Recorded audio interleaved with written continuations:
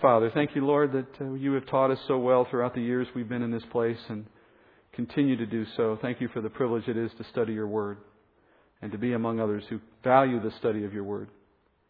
And may we continue, Lord, as we endeavor to learn today, continue in the guidance of your Spirit, not proposing our own thoughts, but resting in yours.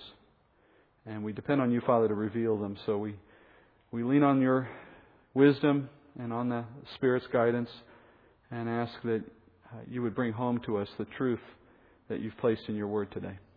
We pray these things in Jesus' name. Amen. Chapter 3, verse 4 is where we pick up today. We reach a very significant, a very pivotal moment in the history of mankind. As you know, this is the moment in which woman is going to trip up, leading to the man to do the same. It's probably worth a moment just to remember how we get to the point where they're both there in this situation. As you remember, Adam was walking around the Garden of Eden. He was feeling very lonely. So God asked him, "What's wrong?" And he said he didn't have anyone to talk to. You remember this? God said he would make Adam a companion, and it would be woman. And God said, "This is going to be a person who will gather food for you and cook for you. And when she discovers your clothing one day, she'll wash it for you, and she'll always agree with every decision you make. She'll bear your children. She'll never ask you to get up in the middle of the night to take care of them. She will..." If you aren't here every Sunday, you probably don't remember some of these details. She'll never nag you. She'll always be the first to admit she was wrong when you have a disagreement. She'll never have a headache. She'll freely give you love and passion whenever you need it. And at this point, Adam, obviously interested, stops, asks God, "Well, gee, what will a woman like this cost?" And God replied, "An arm and a leg." So Adam asked, "Well, what do I get for a rib?" And here we are today. I think that catches us up to where we left off.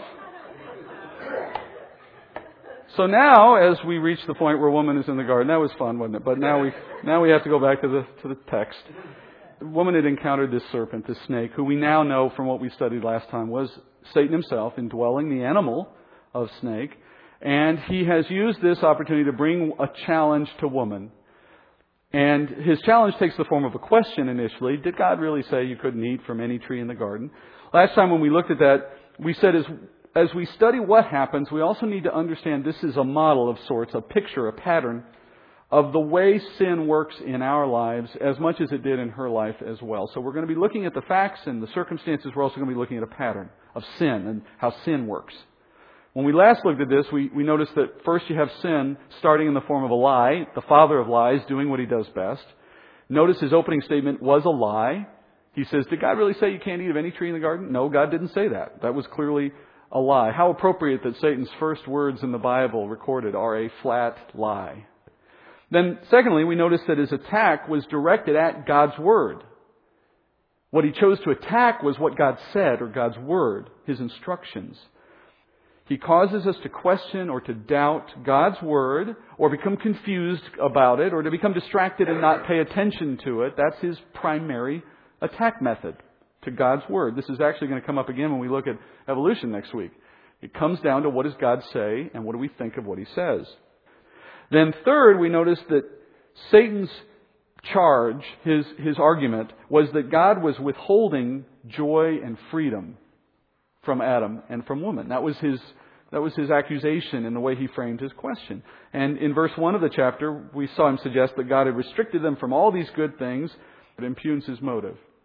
Now what Satan is doing, and this brings us now to where we are in the chapter, Satan here is appealing to pride. Remember, his fall was a matter of pride as well. Pride is the seed of all this, the beginning of sin. He wants woman to imagine how much better things would be for her if she could have her own way rather than living within God's law. That's where pride comes to the foreground here. He's asking woman to think of how much better things could be for her if she could just do something her way instead of God's way. Pride. Now remember, woman didn't fall for the bait, at least not initially. She responded, she tried to correct the snake, she tried to present God's Word, but she did it wrongly. Remember, she added some things and she forgot some other things. And the sum effect of all of that was that her answer left an opening for Satan, and Satan drives right into that opening. Her own uncertainty concerning God's Word left her vulnerable to Satan's guile. When we are unclear, uncertain, unsure of God's Word, we have just created an opening that the enemy will exploit. Now let's look at where we go next in the chapter. Verses 4 and 5 begin our teaching this morning. The serpent said to the woman, "You surely will not die. For God knows that in the day you eat from it, your eyes will be opened, and you'll be like God, knowing good and evil." So Satan now directly challenges the truth of God's Word. Look at the steps here. In step 1, he set forth a proposition that was actually a lie and said that God is wrong about the consequences. And then step 2, the woman who lacked a knowledge and confidence in God's Word tried to refute the enemy's scheme, but she falls short of being able to do it satisfactorily. Now we reach step 3. So step 1 is attack the Word. Attack the truth of what God says. Step 2 is our response, if we know God's Word at all, is if it's incomplete, leaves a gap. Step 3, the enemy proposes an alternate path. And he suggests that this alternate path will arrive at a greater benefit than the path God has offered. He says to woman in this case, "You surely will not die." That is a direct contradiction of God's Word, and it offers no compromise. He has positioned the woman at a fork in her walk with God. There's no way you lay these on top of each other. You will die or you will not die. So now she is in a position of deciding for herself who holds the greater truth. Woman is presented with a clear alternative. She can accept God's Word in faith, or she can test His Word, test the truthfulness of what He says by choosing an alternative path, one that essentially denies God. Now, Satan goes on to explain that the effect of eating will not be to die, but rather will be to having your eyes opened, meaning that you will know something you don't already know. And this new awareness, he says, will make you like God Himself. That's his proposal. She will know good and evil. What he implies is that there is more to her existence than God has provided. There's the door you haven't opened, and God's not showing you what's behind that door. And if you just open that door, you'll find something you'll like. Your experience will be improved. Another way to say it is, God's Word is not sufficient for you. You can go outside God's Word, outside His instructions, and you can have an even greater experience than the one you get by following His Word. Now, like most good lies, there's a partial truth here. There's an element of truth hidden within the overall lie that Satan is proposing here. He says, if she eats of the tree, her eyes will be opened. She will be more like God in that she will now better understand what it means to be good. That is absolutely true. If she eats, she's going to learn something she doesn't currently know.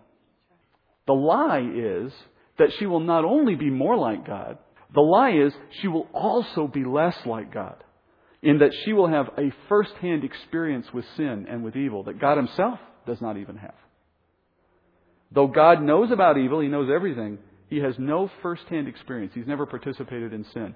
She will be doing something He's never done. And in that sense, she's less like God. She falls from the point of holiness that she currently occupies. The lie is, yes, you'll be more like God, but in a more important sense, you'll be less like God. Then secondly, he's proposing that sin has no consequences. Do you notice? He's saying it'll all be better. He's suggesting that when you choose your own desires over God's commands, you won't suffer loss, you'll only experience gain. This is the first and the greatest lie. And from it stem all others.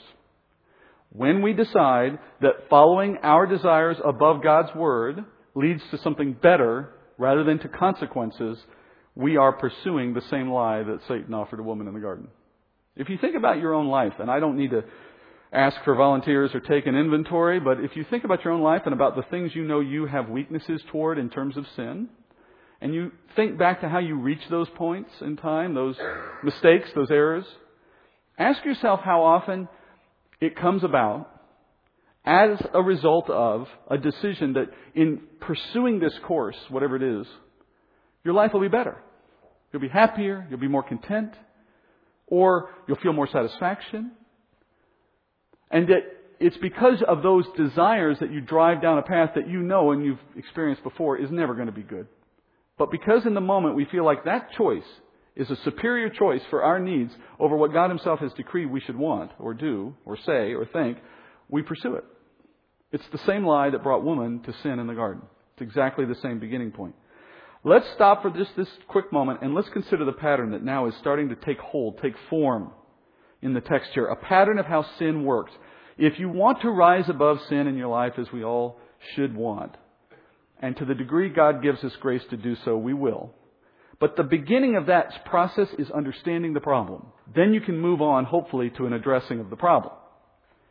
Sin is, by definition, a disregard of God's will and His Word, and a reliance on our own ways and desires in place of God's will.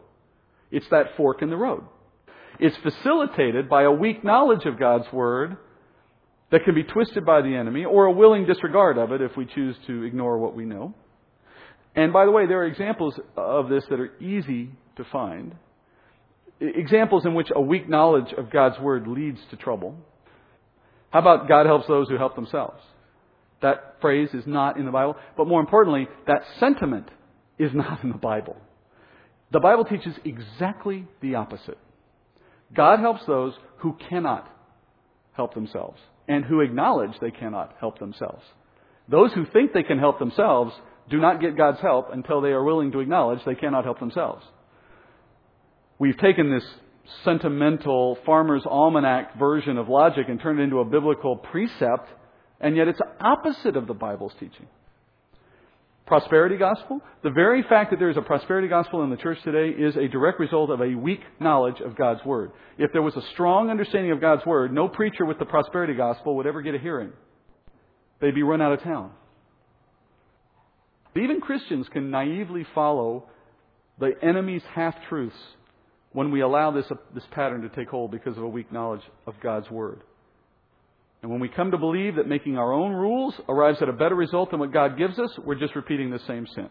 So that's the pattern, that there is first a lie driven into our mind about what the better course is, and then a weak knowledge of God's Word leads us to accept that lie in place of the truth, or a willing disregard of the truth. We'll do the same.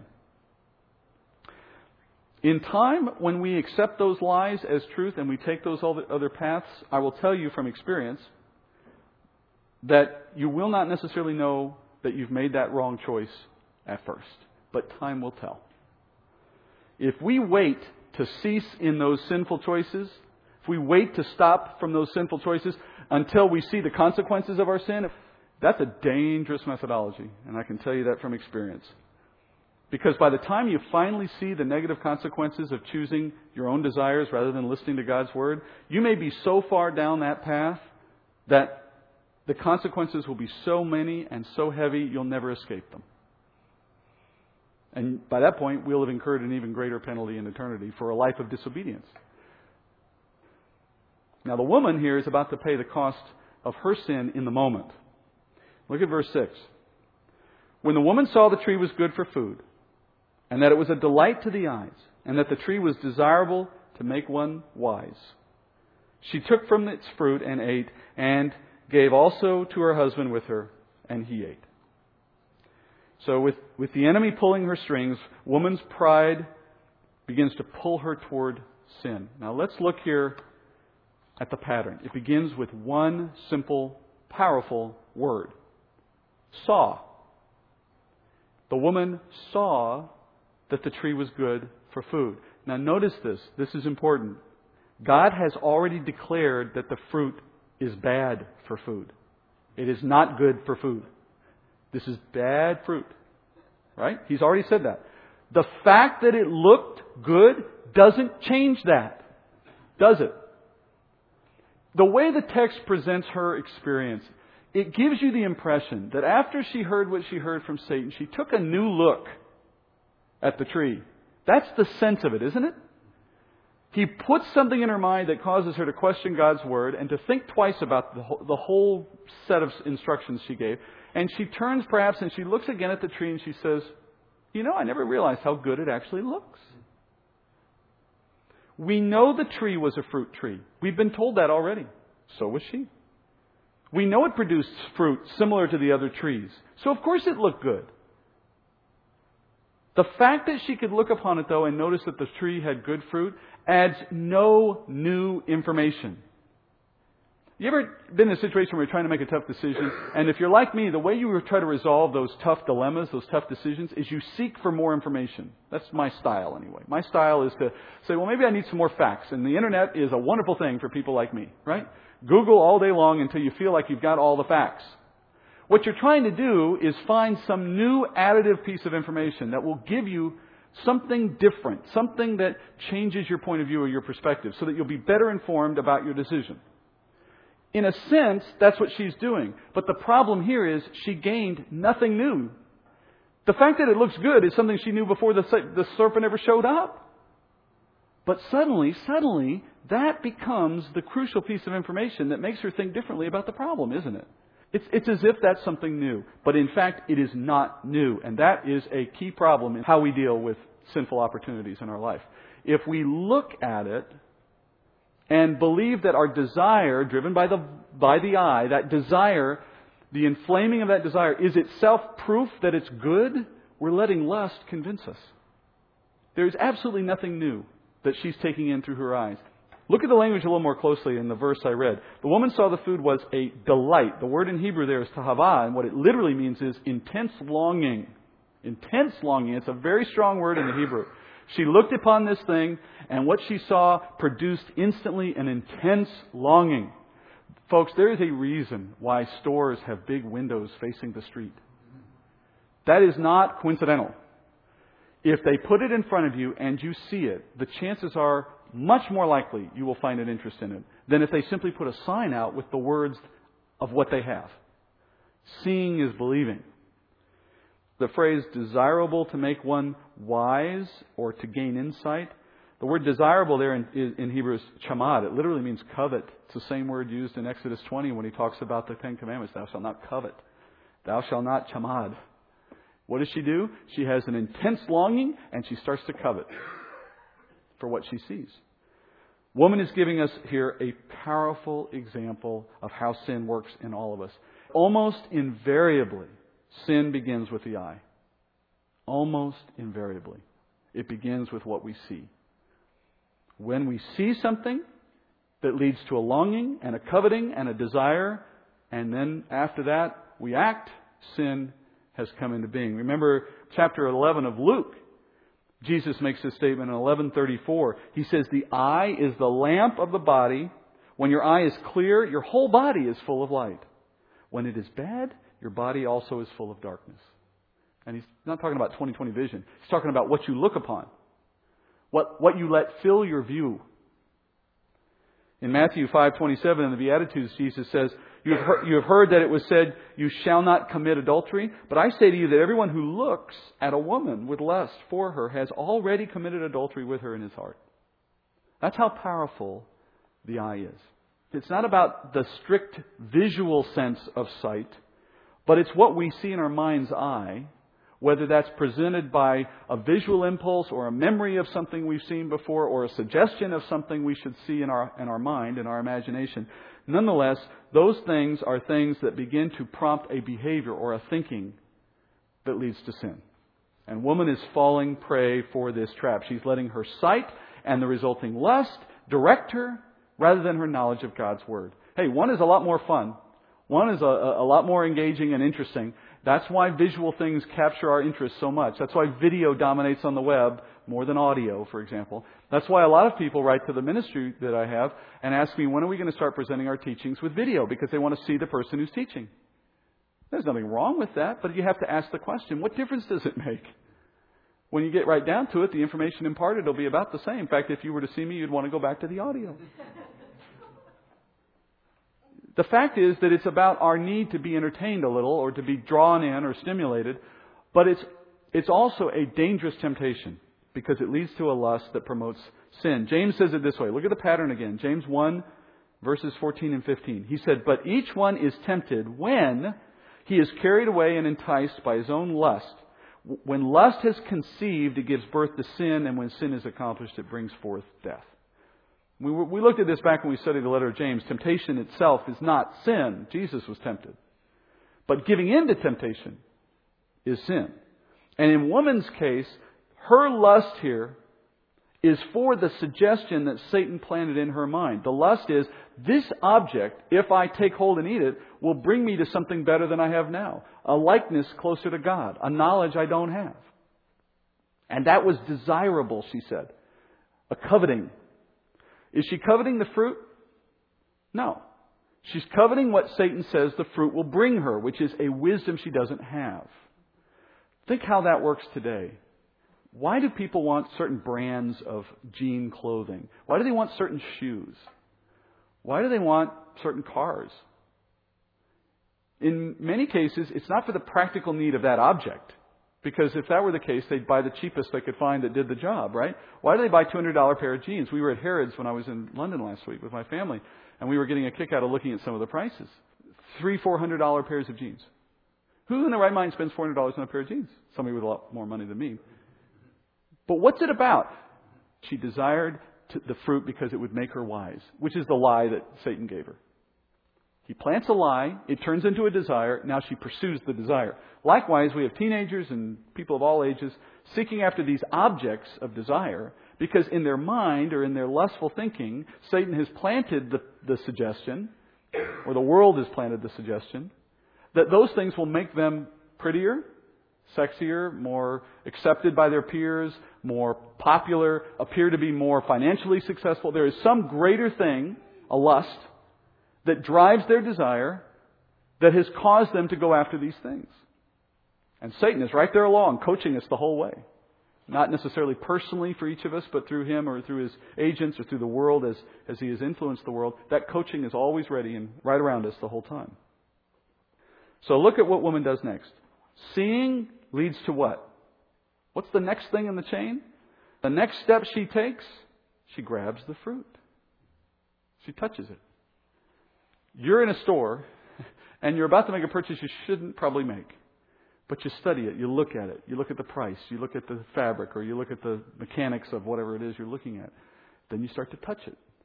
Then you hold it. Then you imagine it being yours. You imagine what it would be like to have it when you get home, right? I mean, you see the process. You know how this works. Maybe take it out of a purchase context. Maybe put it into a context of lust for another person. You study them with your eyes. Then you engage in conversation. You begin to have little flirtatious talk and maybe a touch on the shoulder. And next thing you know, it moves on. You see how this process works. It's not unique to her. This is how the process works. Knowing that gives you opportunity to say to yourself at points along that path, why do I keep looking? I need to not look. I need to understand it really begins with the eye. I need to avert my eyes. And if you move past that, though, and you're at the next stage and you're starting to touch and kind of play within your mind and think of it as yours, put it down and walk away. Right? Move on. It's not that that's easy, but it's certainly not going to happen if you're not consciously aware that that's the pattern, that it works that way. In her case, I wonder if after she touched it, she paused for a second before she bit into it. Now, why do you think I'm suggesting that? Well, remember when Satan challenged her concerning God's Word, she responded with an incorrect version of God's Word. And in the way she changed it, she added the requirement that God said, do not touch. Now, God had never said that. But that's how she remembered it. Or thought it was said. Now, I wonder as she reaches out and she touches it, if she didn't pause to wonder, will I die? What's going to happen next?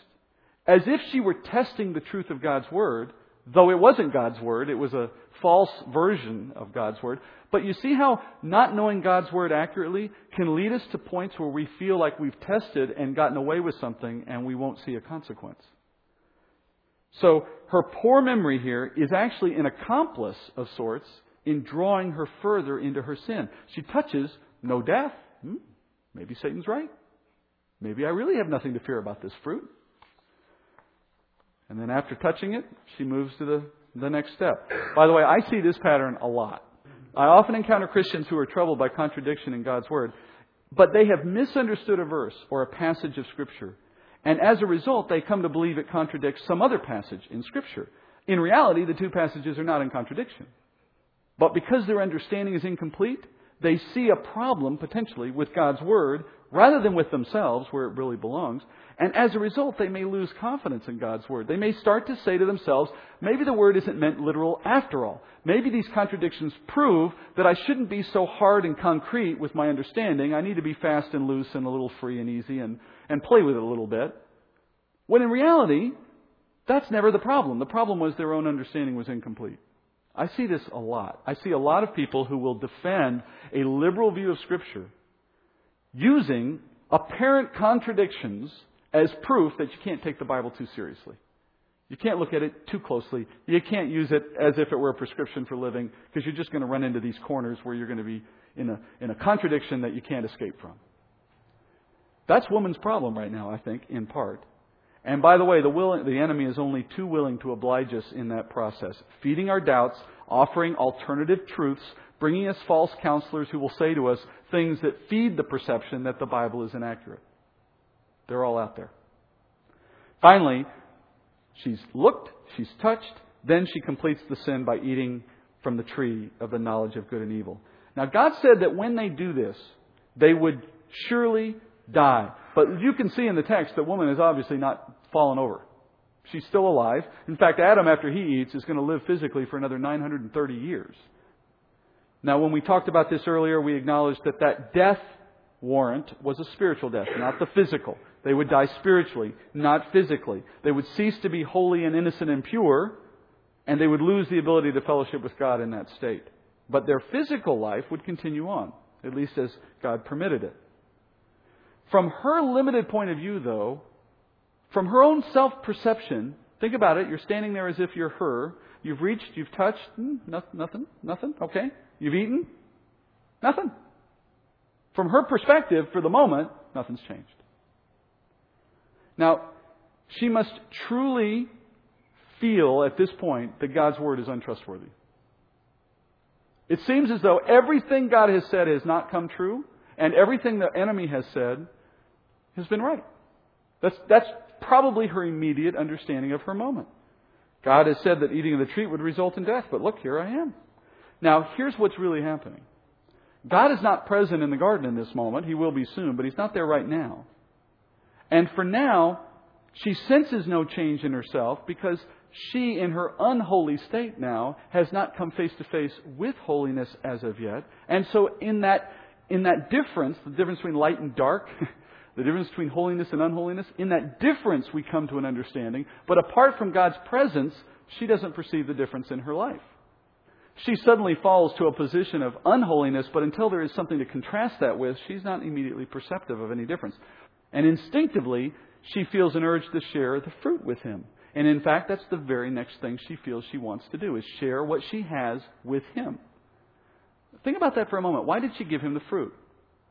What was it that drove her to share that experience? It's taken for granted in the text, but you should ask that question of yourself.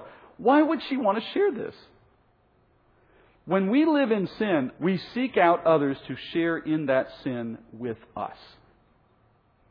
Misery loves company, and so does sin. Test that in your own thinking.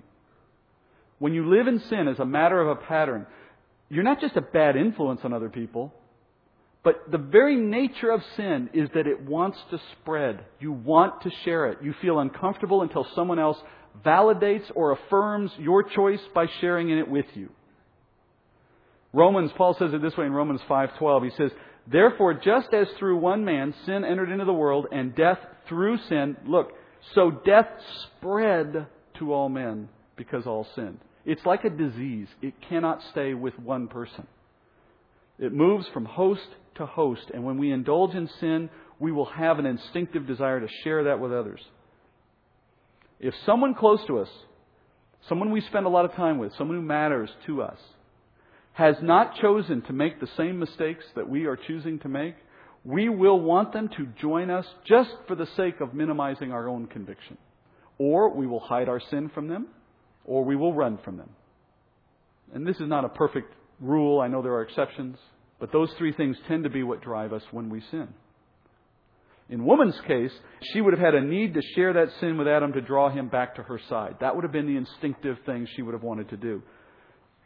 Folks, we have to understand and recognize that the danger in our sin isn't limited to merely ourselves or even collateral damage by the consequences. It extends even deeper than that. It makes us an advocate for our own sin into the lives of other people, almost inevitably. And in a very subtle way. In a very subtle way. We will rationalize and argue to their detriment why they should follow us or at least condone us. Look at it in our political world today. How many people have lifestyles of sin that have led them into campaigns to establish not only that they can do it, but that it is legitimate and that everyone else should follow with them? They need to take what they believe is right or what is sinful in their life, they need to make it legitimate for their own conscience and to distribute it to others. It's the nature of sin. It's why people sleep around now before marriage. It's why people use four-letter words in all their music. It's why movies have nothing but sex and other things. It's the nature of sin. It spreads. It infects. And then finally, in one of the strangest and probably most disturbing lines in the entire Bible, we are told that she gives it to her husband with her, and he eats. Adam was with her, we're told, and when he was offered the fruit, he ate. No discussion, no debate, no questions. Where'd you get that fruit? He just complies. He just does it. I mean, there is some debate in the way people look at this verse as to whether he was really present or not when Satan was talking to woman. I think the text makes that clear. I really do. It says he was with her. Why would the writer of the verse, why would Moses say she gave to her husband who was with her, or with her, unless it means that he was there? Otherwise you wouldn't say it at all. You'd just say, and he gave it to her husband. The very fact that that phrase, with her, is included must mean he was there in the moment. I think that answers the issue, but be that as it may, whether you believe he was there in the moment or not, it doesn't really matter, because whether he heard the conversation or whether he didn't hear the conversation, the Bible makes clear what his role is. He chose to eat without any deception. Paul says in 1 Timothy 2:14, it was not Adam who was deceived, but the woman being deceived fell into transgression. Paul settles the argument. I don't care if he heard Satan or not. I don't care if he was there from the beginning or not. The fact is, no matter what he saw or heard or didn't see, he was not deceived. He did something of his own volition without any deception being a part of the equation. He simply decided to do what he knew he shouldn't do.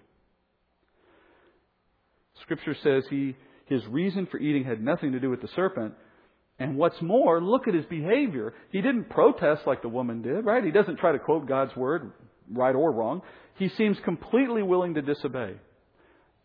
Now, you have woman eating first, handing it to her husband, who then eats second. Who is credited with the fall? Well, you might assume it's woman just based on first come, first serve, right? The first one to sin. But Scripture doesn't place any importance on the order at all. Instead, it lays the sin of mankind entirely at the feet of Adam.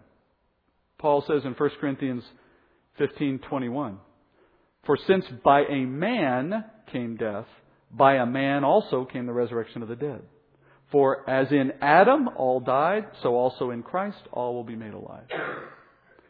You could also go to Romans 5:12, which I just quoted a little bit earlier, that through one man sin entered the world. Adam is the one man that he's talking about. Adam brought the fall. Look at the next verse, verse 7.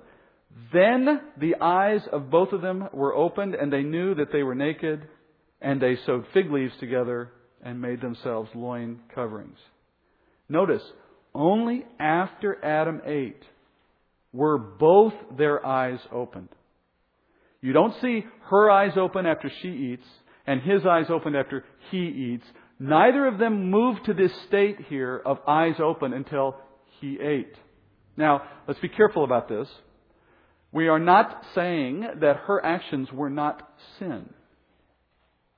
The moment she did the wrong thing, she sinned. What we're saying is that the deception of the enemy provided for her cover of sorts, a kind of excuse, get out of jail free card, that was not available for man. And at the moment man eats, he moves both of them into the sin column in which they have now fallen. Now, why wasn't woman credited with the fall? Why is this true, in other words? Well, according to the verse we read, deception is a legitimate defense. She was deceived by Satan. He twisted her understanding of God's Word. He planted in her mind thoughts that were not true. And she was she was responding to what she had been told in deception. Her own lust and her own sinful desires ultimately were the mechanism to bring about sin, but that entire process was instigated by Satan. Had Satan not been there, had he not played that crucial role, we can fairly assume by Scripture's testimony, woman would not have sinned. That's what it has to mean. If deception is a defense, it means that had she not been deceived, she never would have done what she did. Now, why was deception a legitimate defense?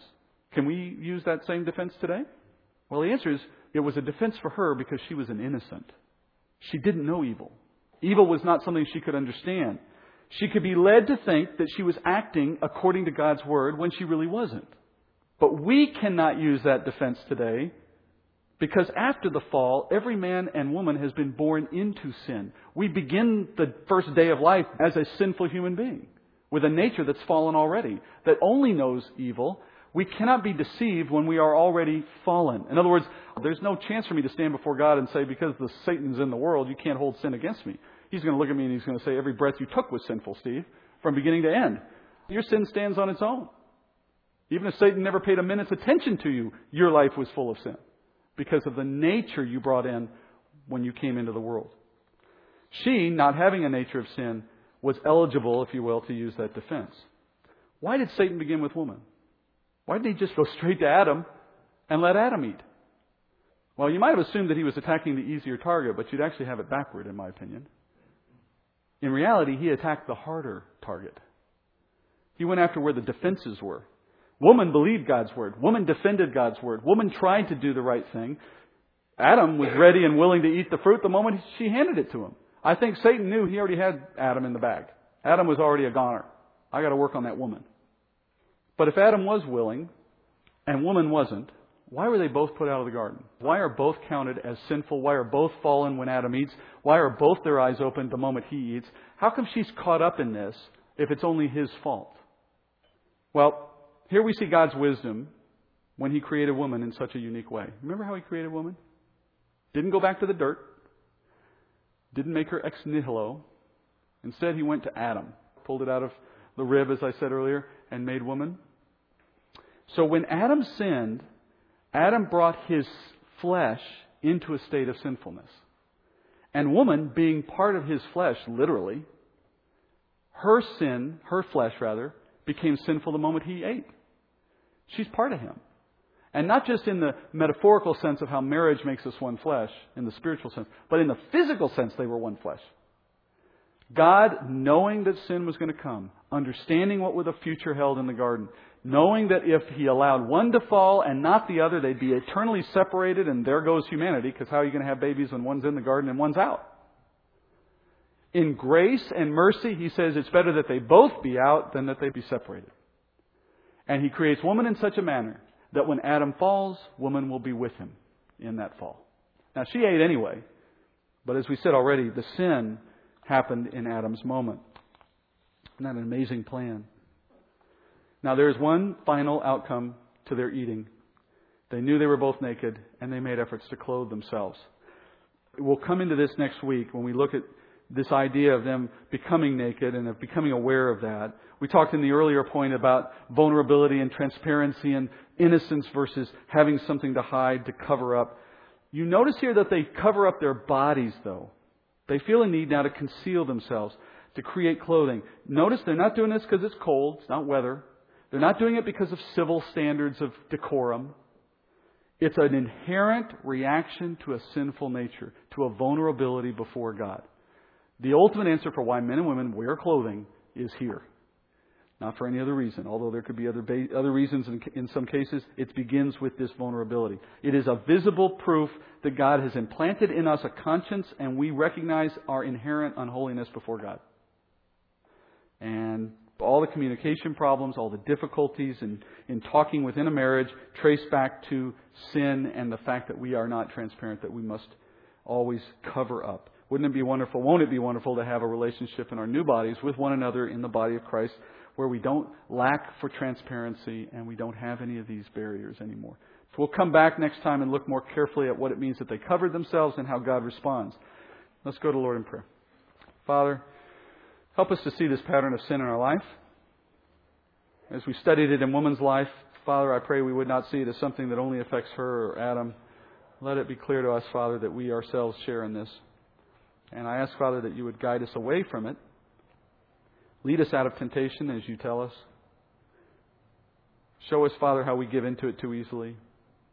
Convict us of it when it happens. And by your word, Father, continue to guide us into all righteousness. And bring us back next week as a family in the body of Christ to study again and to learn more. We pray you do this in Jesus' name. Amen.